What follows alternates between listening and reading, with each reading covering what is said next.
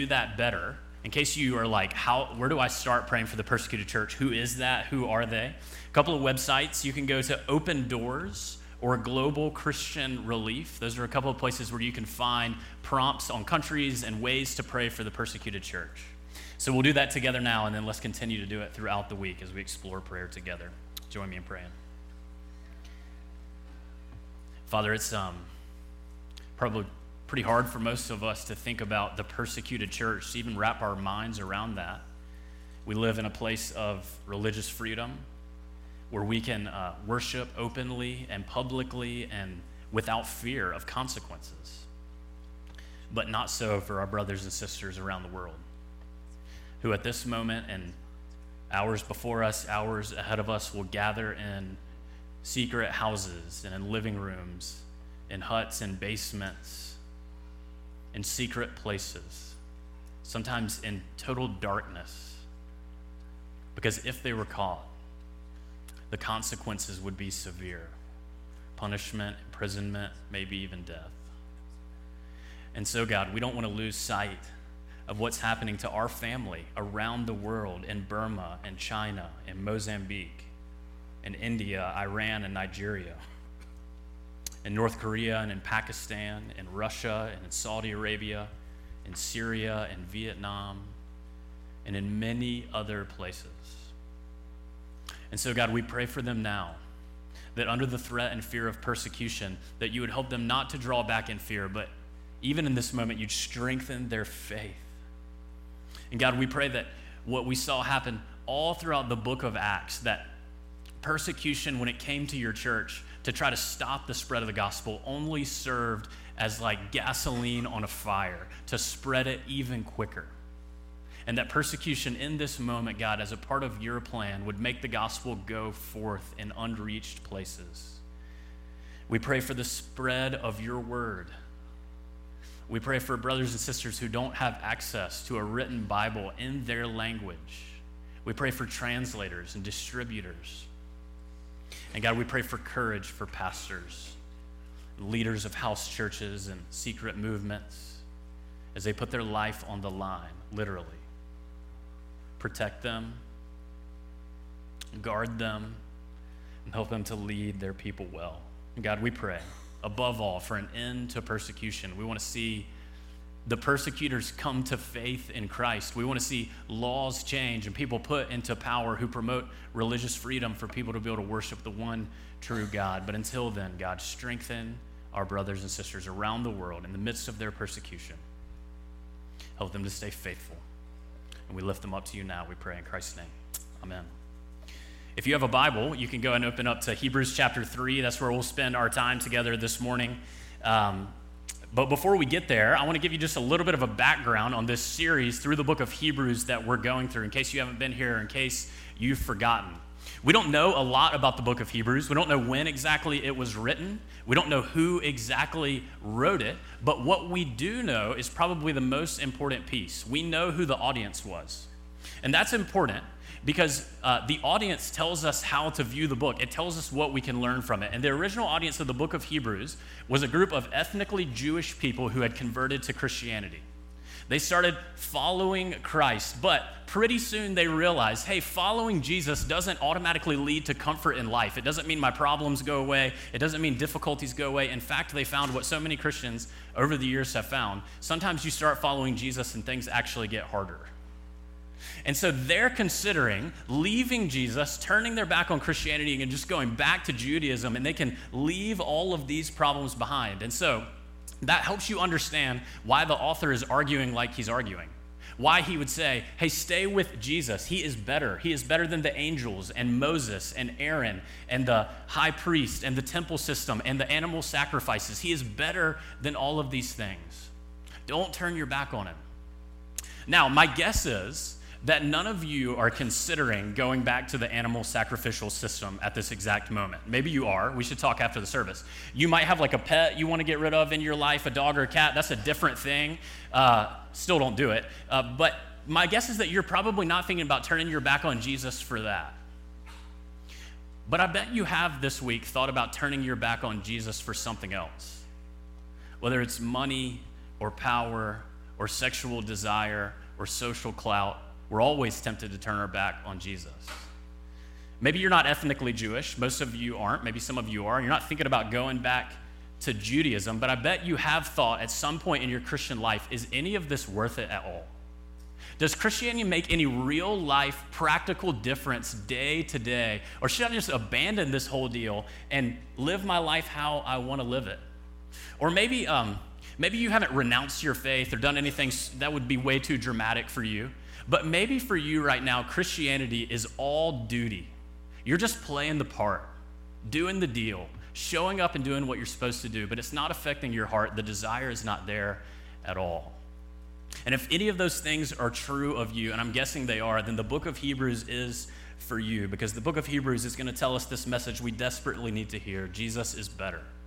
He's better than any idol, any satisfaction, any belief system, any way of life, anything else. He is better. And so here's what the author does all throughout the book. He kind of plays good cop, bad cop. Maybe if you're a parent or you had this growing up where your parents played good cop, bad cop with you, where one comes with the positive message and then one comes with the heavy hand, you know? So we see that all throughout the book. He's saying, good cop, hey, Jesus is better. Look at all that he has for you, all the ways he can satisfy you. And then bad cop comes in with these warning passages. There's 5 of them in the book of Hebrews. And the bad cop version of the author says, hey, here's all the consequences that are going to play out if you leave Jesus. Here's the end result of that action and how that's going to work out for you. And so he motivates them in 2 ways. And actually in chapter 3, we have both of these. First, he's going to start with Jesus is better than Moses. And then he's going to move to this warning that we're actually going to focus on in verses 7 to 15, where we'll spend most of our time together. So Hebrews chapter 3, let's read God's word together, starting in verse 1. Therefore, holy brothers, you who share in a heavenly calling, consider Jesus, the apostle and high priest of our confession, who was faithful to him who appointed him, just as Moses also was faithful in all God's house. For Jesus has been counted worthy of more glory than Moses, as much more glory as the builder of a house has more honor than the house itself.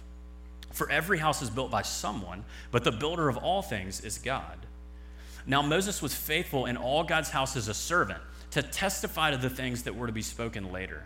But Christ was faithful over God's house as a son, and we are his house, if indeed we hold fast to our confidence and our boasting in our hope. And then here's the warning, 7 to 15. Therefore, as the Holy Spirit says, today, if you hear his voice, do not harden your hearts as in the rebellion, on the day of testing in the wilderness, where your fathers put me to the test and saw my works for 40 years. Therefore, I was provoked with that generation and said, they always go astray in their heart. They have not known my ways. As I swore in my wrath, they shall not enter my rest. Take care, brothers, lest there be in any of you an evil, unbelieving heart, leading you to fall away from the living God. But exhort one another every day, as long as it is called today, that none of you may be hardened by the deceitfulness of sin. For we have come to share in Christ, if indeed we hold our original confidence firm to the end. As it is said, today, if you hear his voice, do not harden your hearts as in the rebellion. This is the word of the Lord. So the big question is, why do these passages exist? Why does God warn us so harshly? Why does he say things like he does in verse 12? Take care, brothers, lest there be in any of you an evil, unbelieving heart leading you to fall away from the living God. Why does he say that? Why does he give that to us as his people? Does he want us to be insecure all the time about our standing with him? Does he want us to think, hey, you might lose your salvation at any moment. If you're too deep in sin or too deep in doubt, this whole thing could go downhill very quickly. What's he trying to accomplish? I was thinking about this week and the point of passages like this, and I started to think about in parenting, one of the biggest surprises has been things come out of my mouth. I say things I never thought I would say ever, right? And so, for example, just this week, I'll give you 3 examples. I never thought that I would say, hey, when your sister goes to the bathroom, don't reach in and grab stuff and put it in your mouth. Like, I never thought that would come out of my mouth. And I for sure never thought that I would say that and I would be argued with, right? Like, what's the big deal? I never thought I'd have that conversation. I never thought I would have to say, driving the car, stop teaching your sister how to choke herself. Never thought that would come out of my mouth. Never thought I would have to say, hey, if you see a dead animal in the yard, best case scenario, don't pick it up. Better case scenario, don't bring it in the house. Like, I never thought I was going to have to say that. But we warn our kids, right? We warn them because love necessitates warning. If we love someone, we have to warn them. Because I know things that my kids don't know.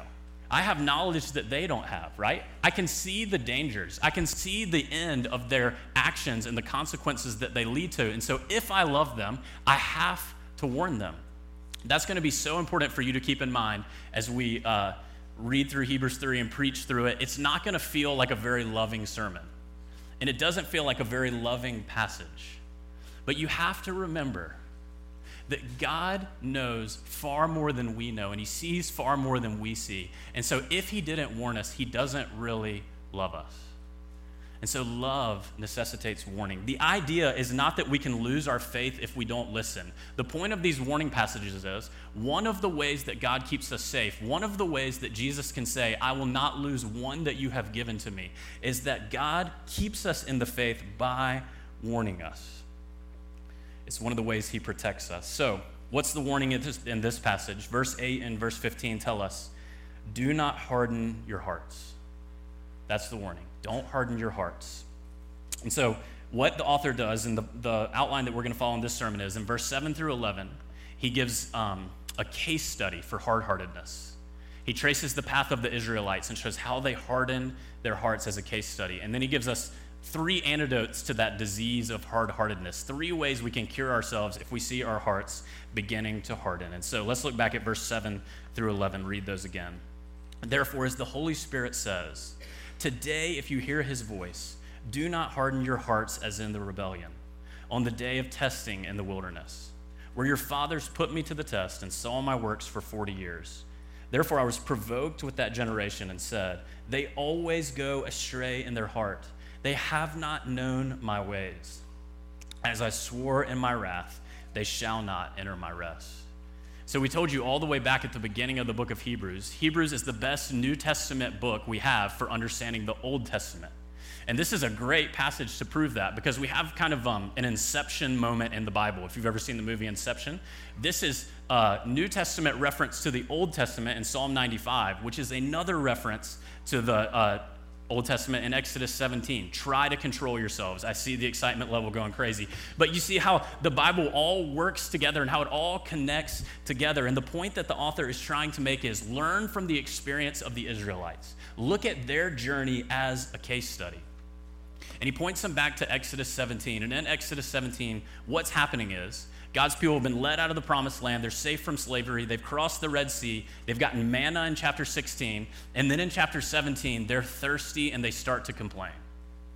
They harden their hearts against God and start questioning what intentions God has for them. And Psalm 95 is really just a summary of all that the Israelites go through in the wilderness, right?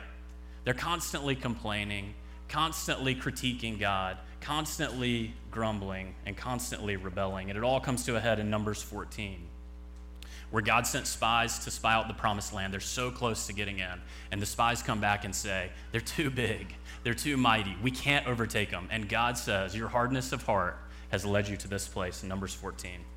What you have said in my hearing, I will do to you. Your dead bodies shall fall in this wilderness. And of all your number listed in the census from 20 years old and upwards who have grumbled against me, not one shall come into the land where I swore I would make you dwell. In other words, they didn't make it. They hardened their hearts to the point that they didn't make it into the promised land. And the point of these verses is that the author is saying to us, learn from their example. Don't harden your hearts. It's the warning that we need to hear. And so let me show you 4 ways they hardened their hearts, 4 ways they went wrong so we can learn from their story. First of all, the Exodus generation forgot God's past faithfulness. They forgot God's past faithfulness. So verse 9 said, your fathers put me to the test and saw my works for 40 years. I want you to just think for a second.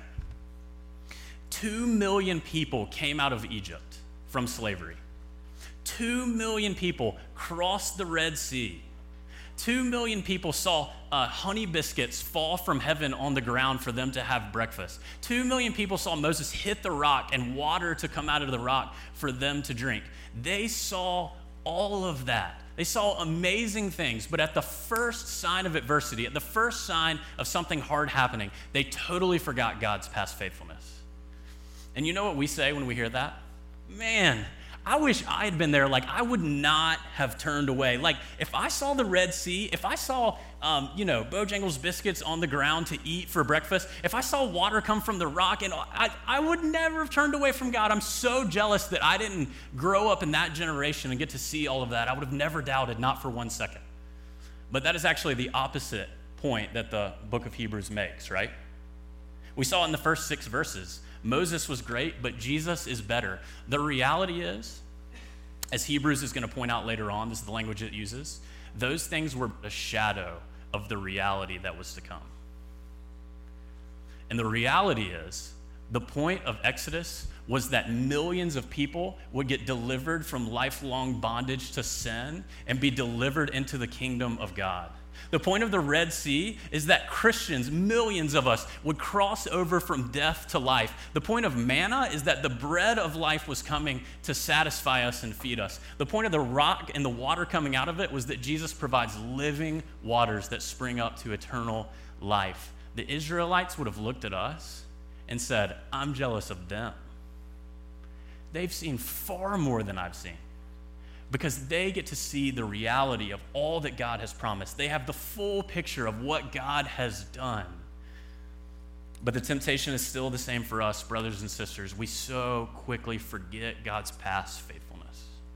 We so quickly turn away from God and forget what he's done in the past and harden our hearts against him. Secondly, they complained about current circumstances.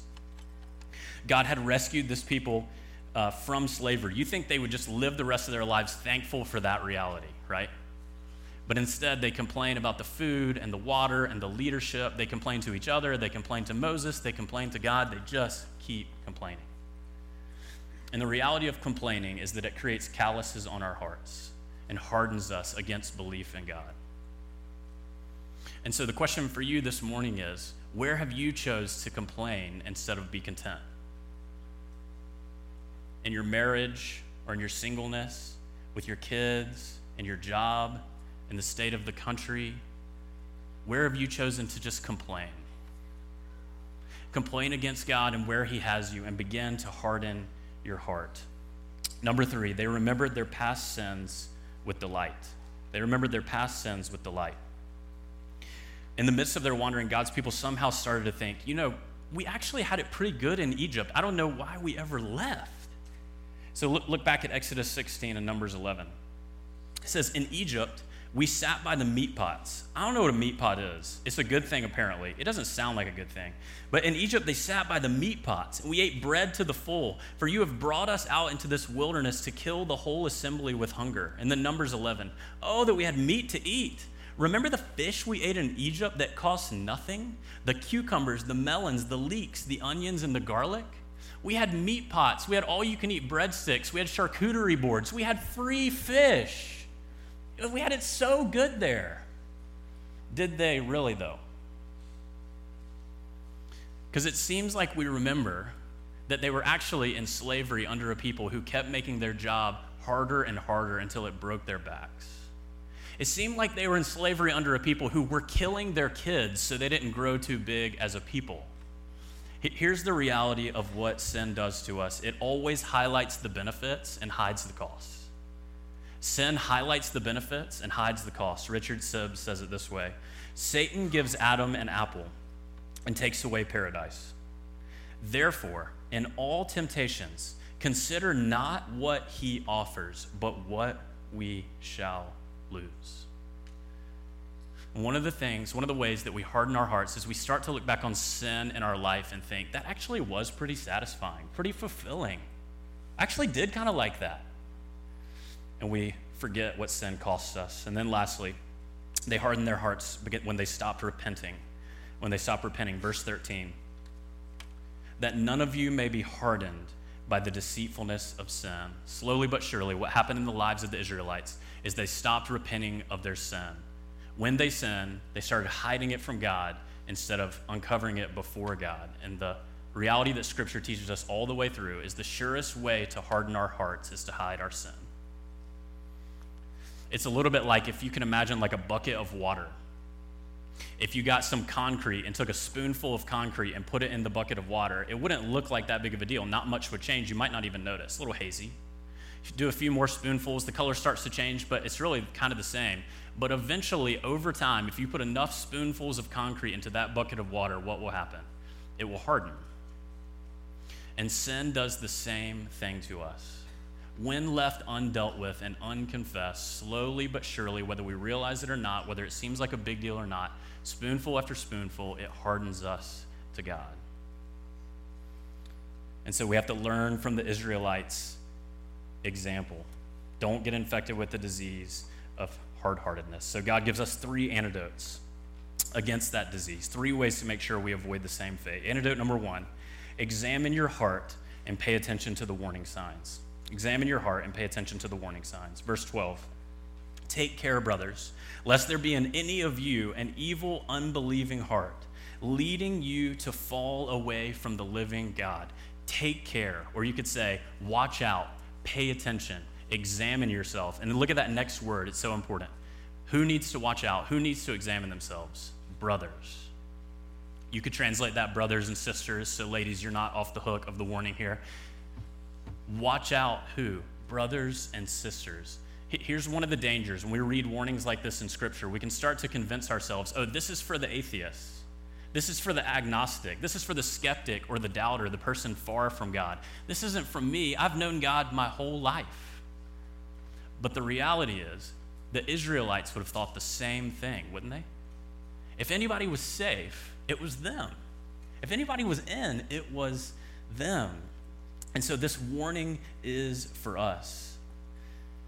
Hebrews 3 teaches us that having great spiritual privileges does not guarantee true saving faith. And so every lifelong believer in this room, every elder, every pastor, every covenant child, every charter member of Mitchell Road, is for all of us.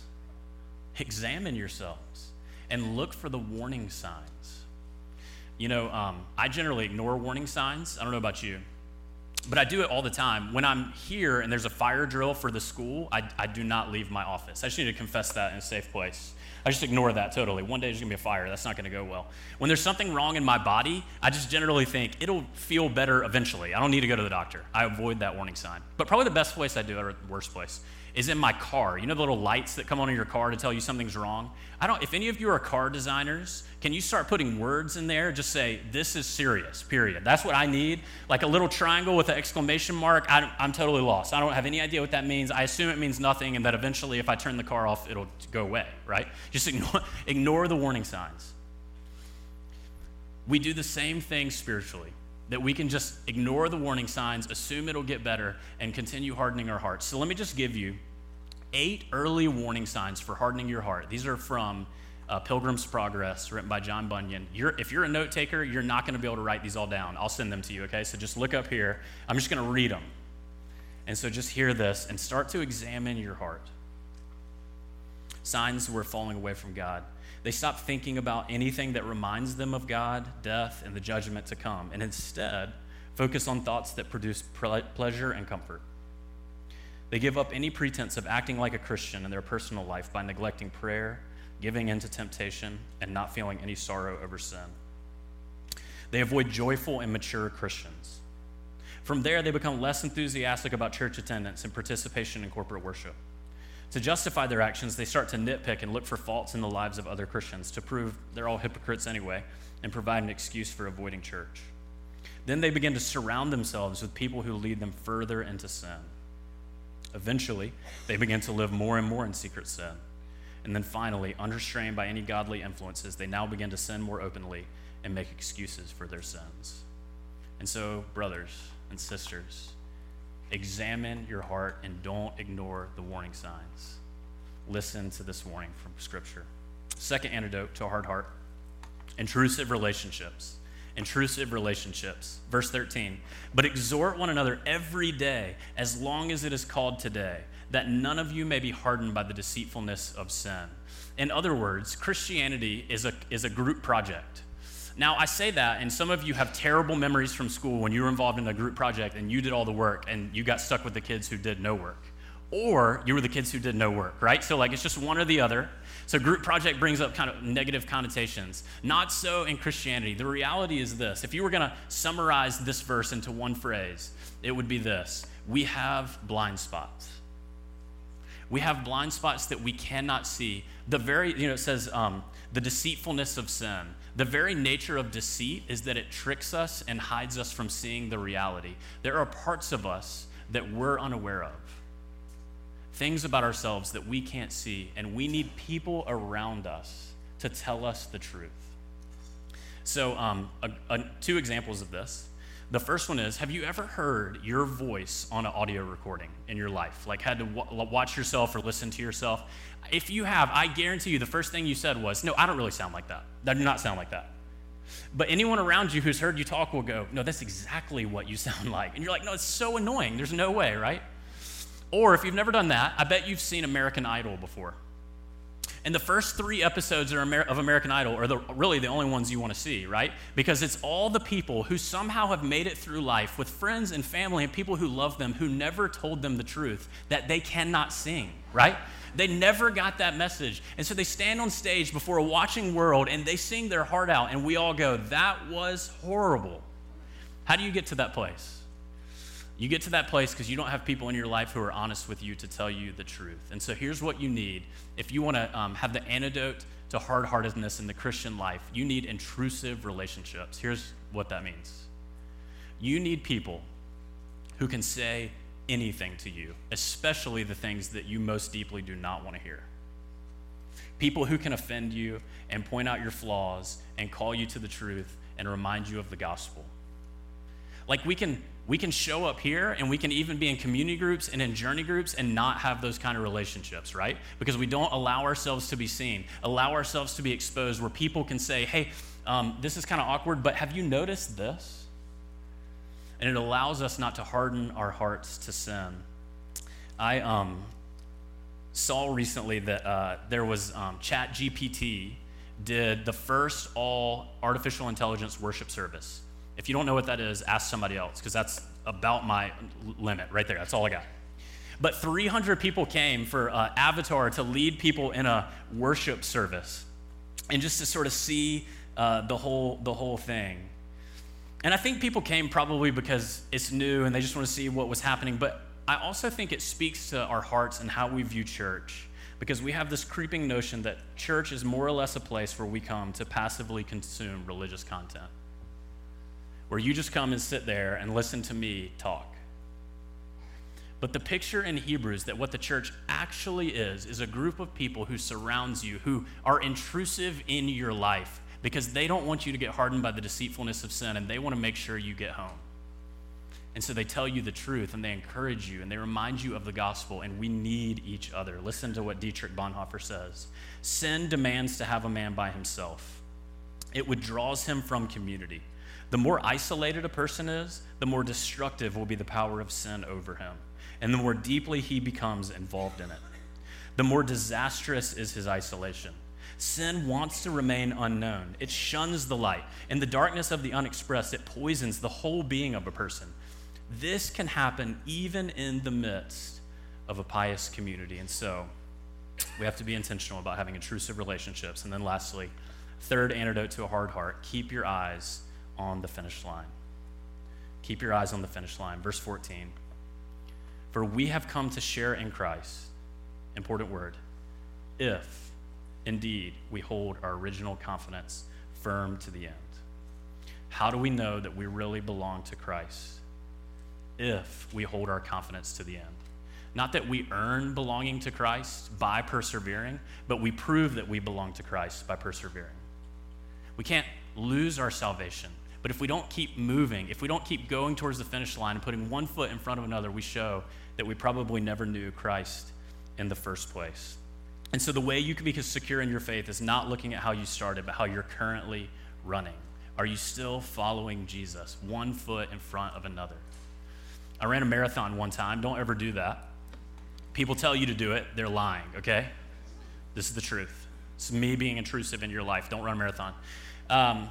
But in marathon training, they only let you, well, who's they? Let me rephrase. They tell you to train up to mile 20 and no further, because apparently you're not supposed to run 21, then 22, then 23. That's just bad for you. You're supposed to stop at 20 and then somehow figure out the last 6 miles when you race. I don't know. So I get to the marathon, right? And I've run 20 miles. Jen was at mile 20 waiting on me with like, I don't know, a sign or something. And she was like, how are you feeling? And I was like, I feel amazing. I'm running faster than I thought I was going to run. I'm pretty sure I'm about to set some sort of world record. Like, this is incredible. I feel so good. And then I got to mile 21. And my body shut down on me. It rejected everything about me. It wanted no part of me. I was cramping in places I didn't even know you could cramp. And then I made a massive mistake. I stopped to stretch. I just stretched for just a second. My hamstrings were feeling kind of tight. And you know what my body thought? My body thought, thank goodness we are done. And it started shutting down. So then I've got a choice, right? Because there's still 5 miles to go, okay? That's a long way.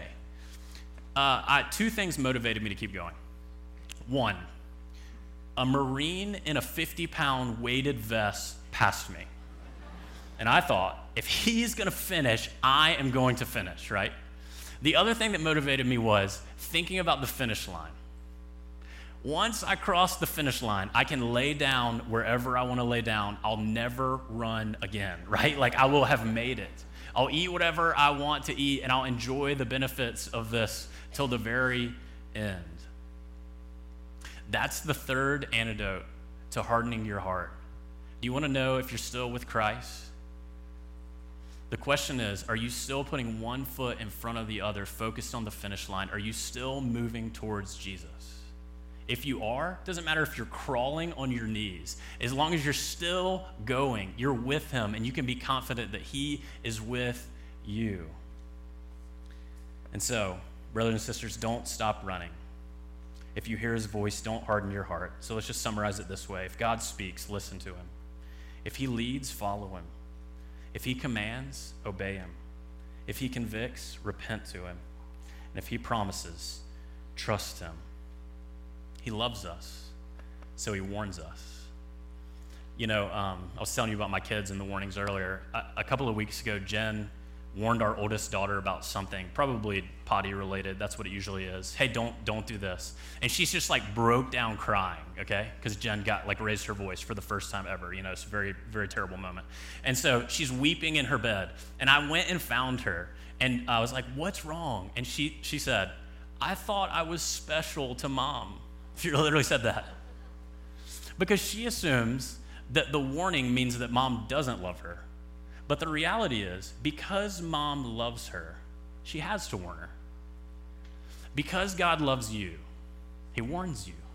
Not to make you fearful, but so that you'll look and be honest about where you really are. Jesus is better. He really is. Let's pray.